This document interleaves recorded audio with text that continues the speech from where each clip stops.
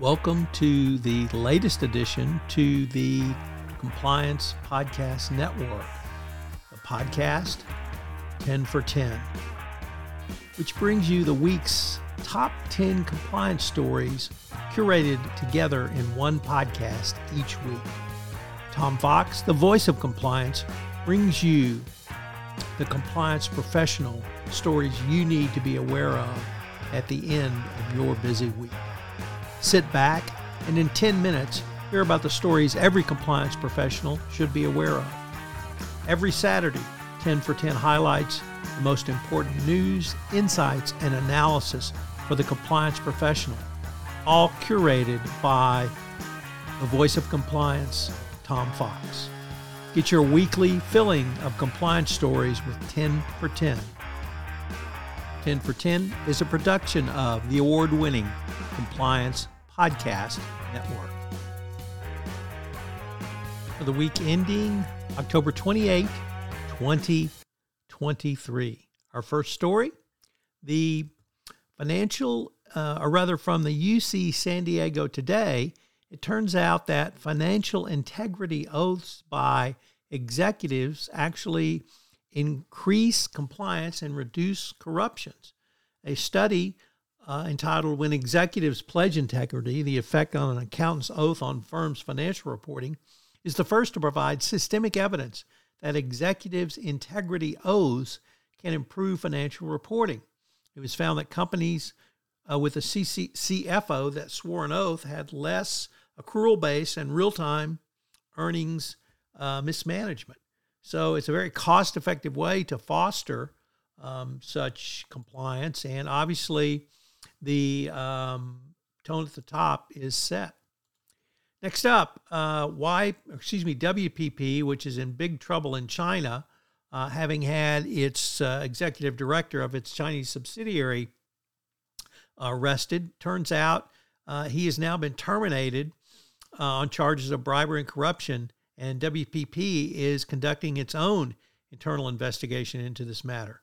Last week, the Shanghai Police Economics Crime Division said that 3 suspects had been detained, and it turns out WPP was one of those. I wonder how this is going to play under their DPA, if it's still applicable. Next up, from the Financial Times, there is a probe into the death of an official linked to the ongoing and pervasive Austrian corruption scandal. Austrian prosecutors have ordered an inquiry into the death of a government official being investigated. The body of Christian Pilnacek, the most senior official at the Ministry of Justice, was discovered last week. Initially, it was reported by the media that he had died via suicide, but it turns out that the police have ordered an investigation into his death. It's not known at this point if it's suspicious or not. Next up, from the New York Times, Meta has been sued by a number of states' attorneys general, and it's accused of using features to lure children to Instagram and Facebook. More than 36 states filed suit against the company for knowingly using features to hook children on its platform. Their complaint states Meta design psychologically manipulative products, features to induce young users compulsive and extensive use of their platform.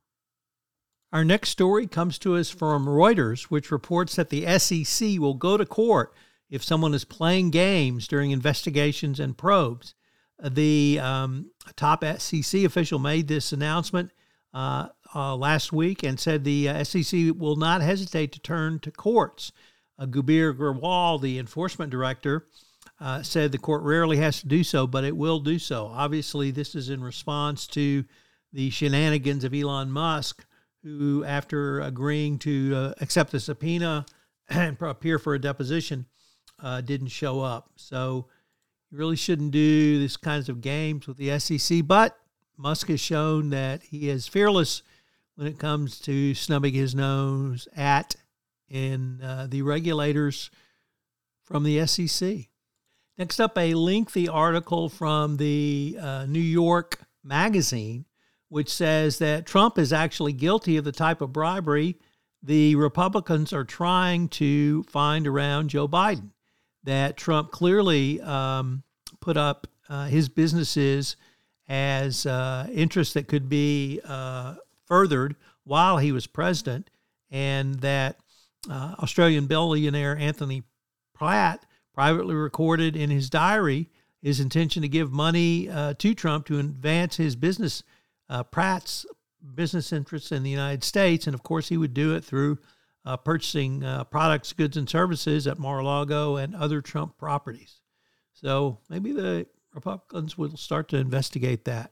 Probably not, though. Next up from the Chicago Tribune, in a closely watched case with Chicago's federal law enforcement ranks, Anthony Sabiani, a former agent for the Department of Homeland Security, has been sentenced to more than 6 years for a litany of corrupt acts, including giving an informant investigative information, stealing money from the agencies and drug dealers, and filing false tax returns. So pretty embarrassing for Department of Homeland Security and the officials in the Chicago office. Next up, the third of three articles from the Wall Street Journal, which reports that the OECD says that Brazil must do more for its anti-corruption efforts. While Brazil has made great progress in combating foreign bribery schemes over the past 9 years, the OECD finds it still has a way to go in successfully charging individuals. In a report published this week by the OECD Working Group on Bribery and International Business Transactions, it commended Brazil, and obviously Car Wash and Lava Jato were important parts of that, and Brazil has been successful in using leniency agreements to resolve foreign bribery cases against companies. This has not translated, however, into individual prosecutions, and authorities have failed to win any final convictions of individuals. It's not clear if it was because of actions by the Brazilian prosecutors, the paucity of their evidence, the corruption of judges or other officials in Brazil. But when it comes to prosecuting individuals, the record for Brazil is not good. And the OECD says Brazil really needs to ramp up its effort. Under the prior administration, of course, corruption was rampant, so you would not expect to see any individuals prosecuted, but it's hoped that Brazil will regain this going forward.